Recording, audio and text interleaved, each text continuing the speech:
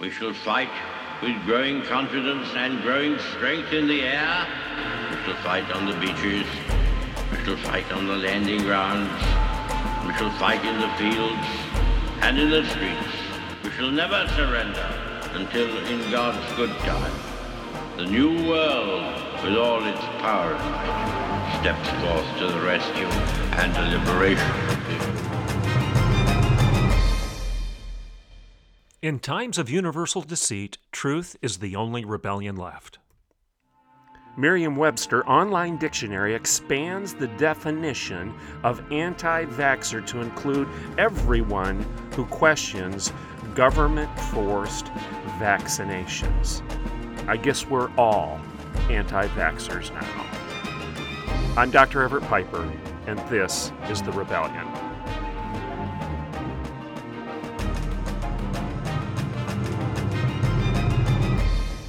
Welcome to today's Rebellion. The story today is Mirriam-Webster's dictionary. The corporation, the elites again, much like Major League Baseball, the oligarchs at Major League Baseball telling the state of Georgia how to conduct an election and how to count a vote, or Delta Airlines telling us that we have to wear a mask unless we're taking a drink of water because everybody knows that you don't transmit a disease if you're taking a drink of water. Oh, and also you have to stand 6 feet apart until you get on our plane, and then you can sit 6 inches apart because everybody knows when you're actually on our plane that social distancing no longer matters. We have this kind of nonsense going on in the corporate world, and apparently they think we are not noticing. Well, hopefully, there is a rising number of us who not only notice, but are willing to step forward on the side of the parade and say, these ideas are naked as a jaybird. Your emperor has no clothes. Today's example, today's Exhibit A is Mirriam-Webster, another corporation, a company that should be interested in protecting the definition of words, is now proving through its oligarchical arrogance that it is more interested in manipulating them for political gain than they are in helping us maintain the definition so that we can communicate clearly and understandably with one another. I'm taking this story from RT News. Mirriam-Webster Online Dictionary expands the definition of anti-vaxxer to include all of those who oppose forced government-forced vaccinations. Here's the basics out of the article. Mirriam-Webster's dictionary is again redefining language to fit a narrative, this time framing its definition of anti-vaxxer to include not only people who oppose vaccination, but also those who are against inoculation mandates. Now, you might ask, what's the difference? Well, there's a huge difference. You can be against inoculation mandates, but not yet be against all vaccinations. In other words, you could be a person like myself or a host of others who's really disturbed by the government's overreach telling us that you have to get the COVID-19 vaccination, using it to control us, using it to scare us, using it as a means of identification to allow us to engage in daily life, get on an airplane, go to a grocery store, go to a concert, do anything. This government mandate of inoculations. You can be against that, but yet not be a traditional anti-vaxxer because you might think that the polio vaccination or the annual flu vaccination was something that was of value to you. Do you see the difference here? They've now politicized the definition of what it means to be an anti-vaxxer. And that's a problem. That's a problem because Mirriam-Webster apparently thinks they're God and that they can decide what words mean and don't mean. Here's what Matt Walsh said about this situation.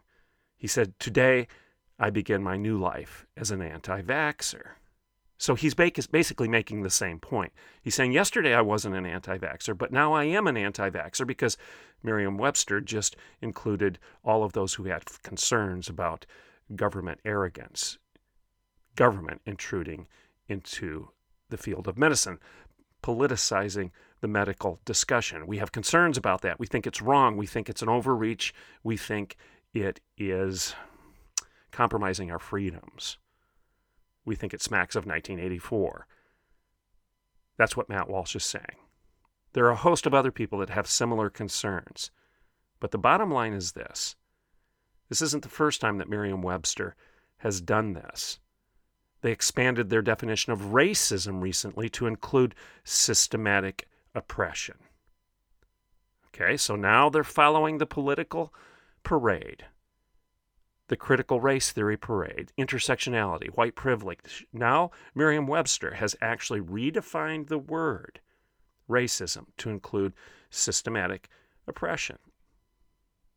This revision reportedly came because of a response to Black Lives Matter and the activists who were demanding that they change the definition because they were losing arguments with people who said they weren't racists. In other words, if you said you weren't racist because you just aren't, you're not a racist, you don't care, you judge people by the content of their character, not the color of their skin. The former definition of racism allowed you to make that claim without being corrected, without somebody saying, well, that's not what the dictionary says. So Mirriam-Webster changed it so that now you're guilty. You weren't an anti-vaxxer yesterday, but you are today because they changed the definition of the word. You weren't a racist 5 seconds ago, but you're one now because the definition has changed. They did the same thing with the word preference. If you remember the debate over Amy Coney Barrett's confirmation to the Supreme Court, Mazie Hirono, the Democrat from Hawaii, accused Ms. Barrett of being homophobic, of offending LGBTQ people, XYZ people, because she dared to use the word preference in reference to these particular individuals. She said sexual preference. She should have said sexual orientation, said Mazie Hirono. Well, just yesterday, the LGBT rainbow cabal preferred the language sexual preference. But then they realized that their use of language was painting them into a corner, an ontological and logical corner, because it actually confirmed the obvious. This is a preference. You're not programmed to behave a given way sexually. You can choose your sexual behavior. It's a preference. It's a preference. We're human beings. We're not automatons. We're not robots. We're not animals. It's a preference, meaning you can choose to imbibe the preference or you can choose not to. Human beings can engage in making decisions about their preferences. Well, the rainbow cabal recognized that this word was catching them, was exposing their lie. So now they demand that we use the language sexual orientation. And because Amy Coney Barrett used their old word, she is now homophobic. So Mirriam-Webster changed the definition. I'm going to talk a little bit more about this disregard for definition, this disregard for the meaning of words. And I'm going to make the argument that neither you or I are Webster.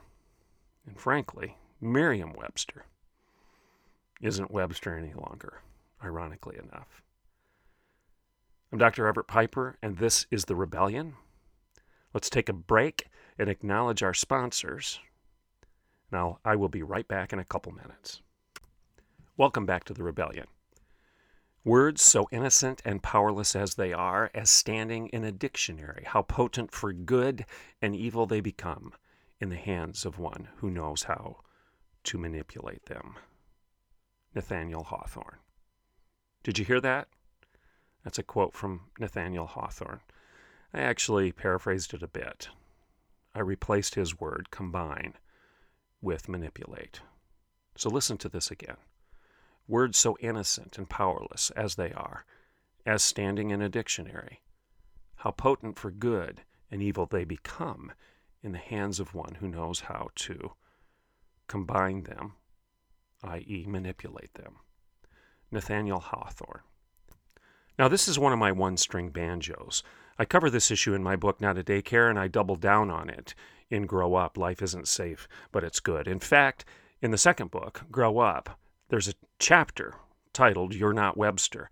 And I start out with this quote from Nathaniel Hawthorne, and then I launch into speaking about creatio ex nihilo. It's a Latin phrase. I'm going to repeat that to you. Creatio ex nihilo. Now, what does it mean? Well, it's a theological term to describe a central point about our discussion of God. Creation out of nothing. Creatio ex nihilo. In the beginning, God created the universe, and he did so out of what? Nothing. He had no raw materials. He had nothing to play with. There was nothing there. Creatio ex nihilo. He and he alone set the field. He is responsible for creation. Well, what does that have to do with today's discussion? Well, here's the answer. Creatio ex nihilo is God's and God's alone. He and he alone is responsible for creation, for definition. He's the one who defines things. He's the one who makes things. He's the one who creates things. Everything from trees to animals to the universe to words. Words have definition. They matter. You do not have the power, nor do I. You're not God, nor am I. We do not assume the authority to create meaning out of nothing. Creatio ex nihilo, creation from nothing, is God's and God's alone. The world isn't clay in your hands, nor is it to be manipulated by Mirriam Webster. The dictionary is not a blank canvas. The world isn't a blank canvas. You can't make it whatever you want it to be. Now, I'm not arguing that you don't have freedom. Obviously, I believe in creative freedom, personal responsibility. Like I said earlier, you're not a robot, nor am I. We're not automatons. We have freedom of choice. But we do so within the boundaries of definition. Again, fences and freedom, no liberty without law. Okay, this is a fact in the way we communicate. There are rules to the game, and you can't live outside the bounds of the boundaries. When you try to, it's called a foul. There has to be a referee on the sidelines to blow the whistle. The field of play is already set. Now, there is an awful lot in our lives that just is, and you and I have no business or power to change or redefine it. Facts are facts, and that's just the end of it. I don't care what Bill Clinton says about the definition of is. No, the definition of is not subject to Bill Clinton's political agenda or sexual fancy. There are some things that just are what they are. Truth is true, and falsehood is false, and that's just the end of it. That is just the end of it. Do you get my point? The definition is set, and Bill Clinton can't manipulate it or change it or make some new definition of the definition of that word just because he's literally been caught with his pants down.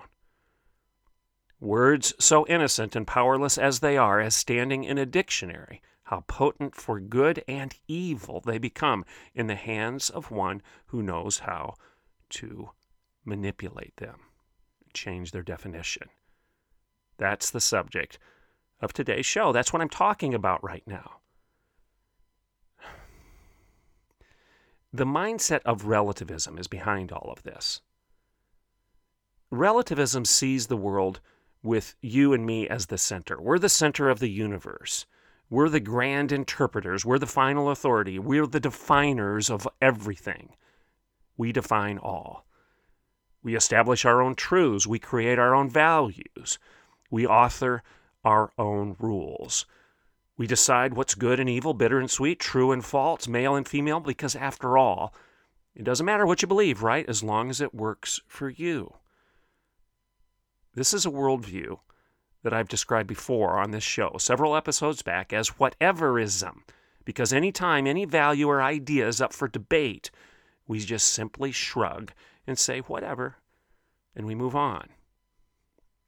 This is a philosophy that essentially argues that nothing matters other than the individual and his or her personal gratification. Live and let live.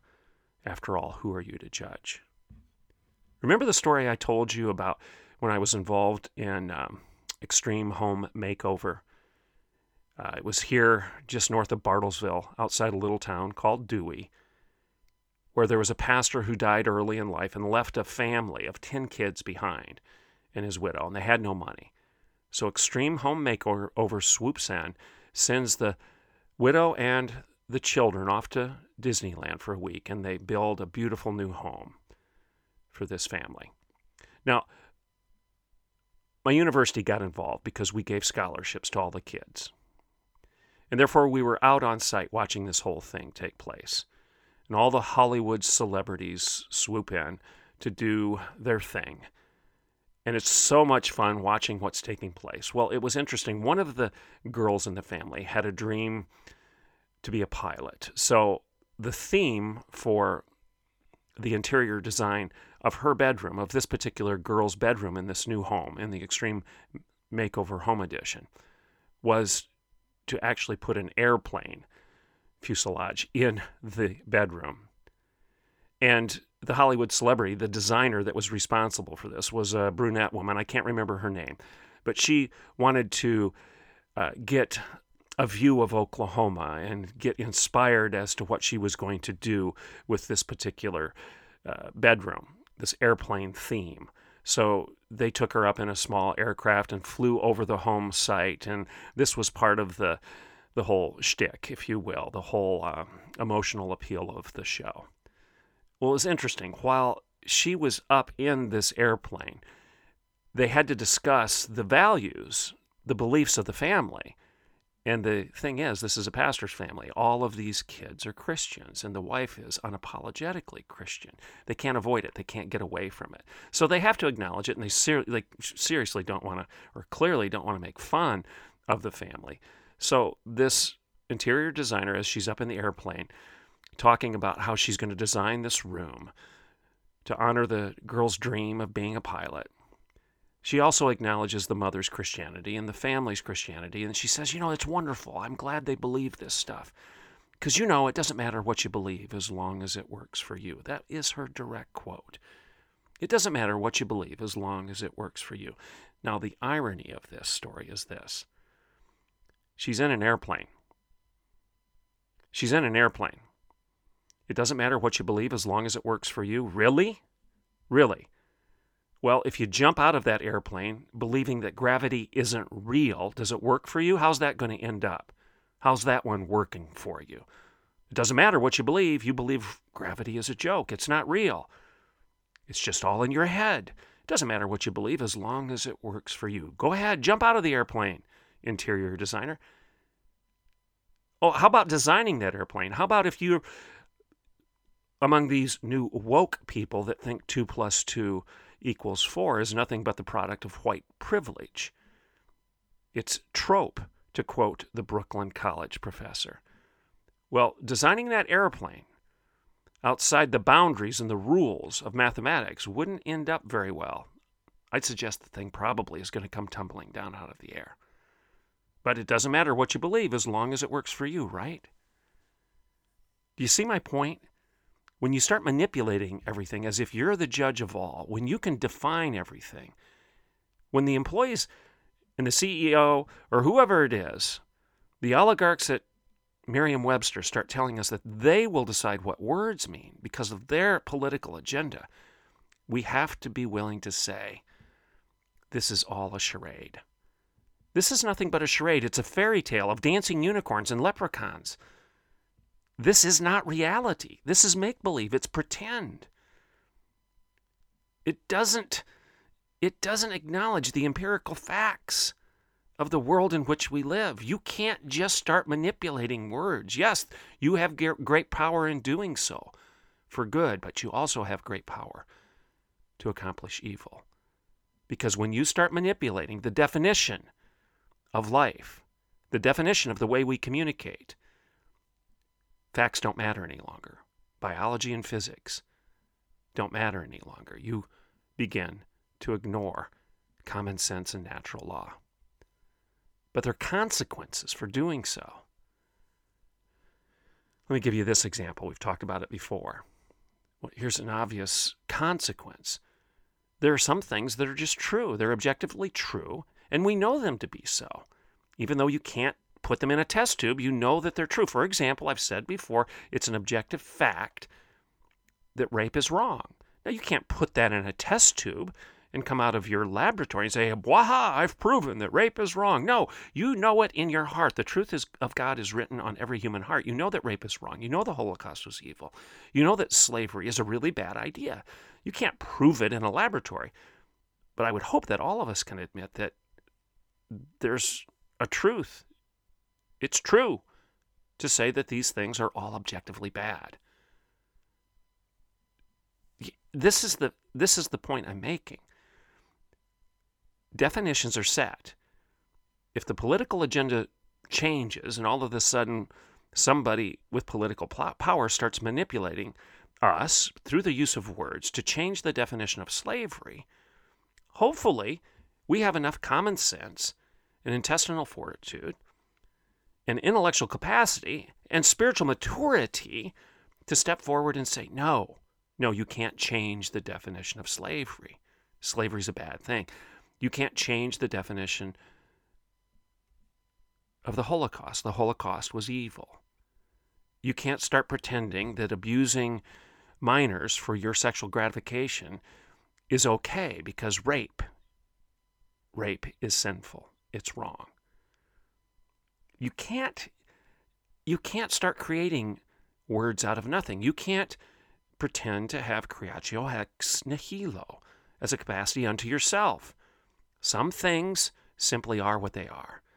The yard lines are down, the boundaries are set, the rule book is written, and you can't manipulate it to be whatever you'd like it to be. We live in a real world with established facts, and denying those facts doesn't change them. Jumping out of airplanes while shouting, "I can fly," doesn't change the law of gravity. Pretending the world is flat doesn't change the fact that you can still sail around it. Suggesting that the evil of rape is a social construct rather than an absolute evil probably won't win you very many points at the social justice warrior convention. At least not today. But the same people at this SJW convention now are celebrating the manipulation of words via the examples I just shared with you. We have to remember this. There are absolutes in life. There are objective truths. And that's the truth. The field is set. The field is set. And all of us have to realize that the only way to participate in the game, to play the game, is to do so within the established boundaries. You can't play soccer with 3 bases, a home plate, and a triangular field. Baseball's baseball and soccer is soccer. Both sports have definition, and Mirriam-Webster can't change that definition just because they're anti-baseball folk. They can't do that. Both sports have definition and purpose. Both sports mean something. All of us must play the game we're in. Pretending basketball is hockey doesn't make it so. Do you get my point? One of the primary realities being attacked by this stuff at Mirriam-Webster and the other examples I've given you is to ignore the definition and the meaning of words. We're treating discourse and the use of words as if they mean nothing and that they're flexible and moldable as clay. But we know intuitively that the rules of language have been set and indeed must be set if we're going to communicate sanely. A pony can't be a fish and a fish can't be a chicken. Words have to mean something. They have to have objective and predictable and enduring definitions. If they don't, you couldn't listen to a thing I've said and have any hope of understanding me. And you would have no ability to dispute me and argue with me. That's the interesting thing. If you're progressive left and listening to me right now and you want to disagree with everything I've said, you have no basis for doing so unless you basically admit my point, and that is there has to be a definition to words because your disagreement would be based on your presupposition that my use of the words that I've employed in the last 20 minutes of this show are inaccurate. They're poorly defined. They're misleading. I've manipulated them wrongly. It's called an incoherent expression. Okay? That's the nature of debate. Debate itself presupposes definition. The very nature of speaking and reading and writing is obviously something that assumes definition and clarity. Normal daily communication would become impossible as trying to play football without a field or a ball. And when it comes to the dictionary, facts matter. Your feelings don't. You might feel like red is a number, but it's not. You might feel like 2 + 2 = green, but it doesn't. You might feel like dogs are quarter horses or that your Labrador retriever can lay eggs, but she won't. In all of these examples that I'm sharing with you, none of your feelings change the facts of what truly is. Definition matters. Your delusions don't. One more time. Definition matters. Your delusions don't.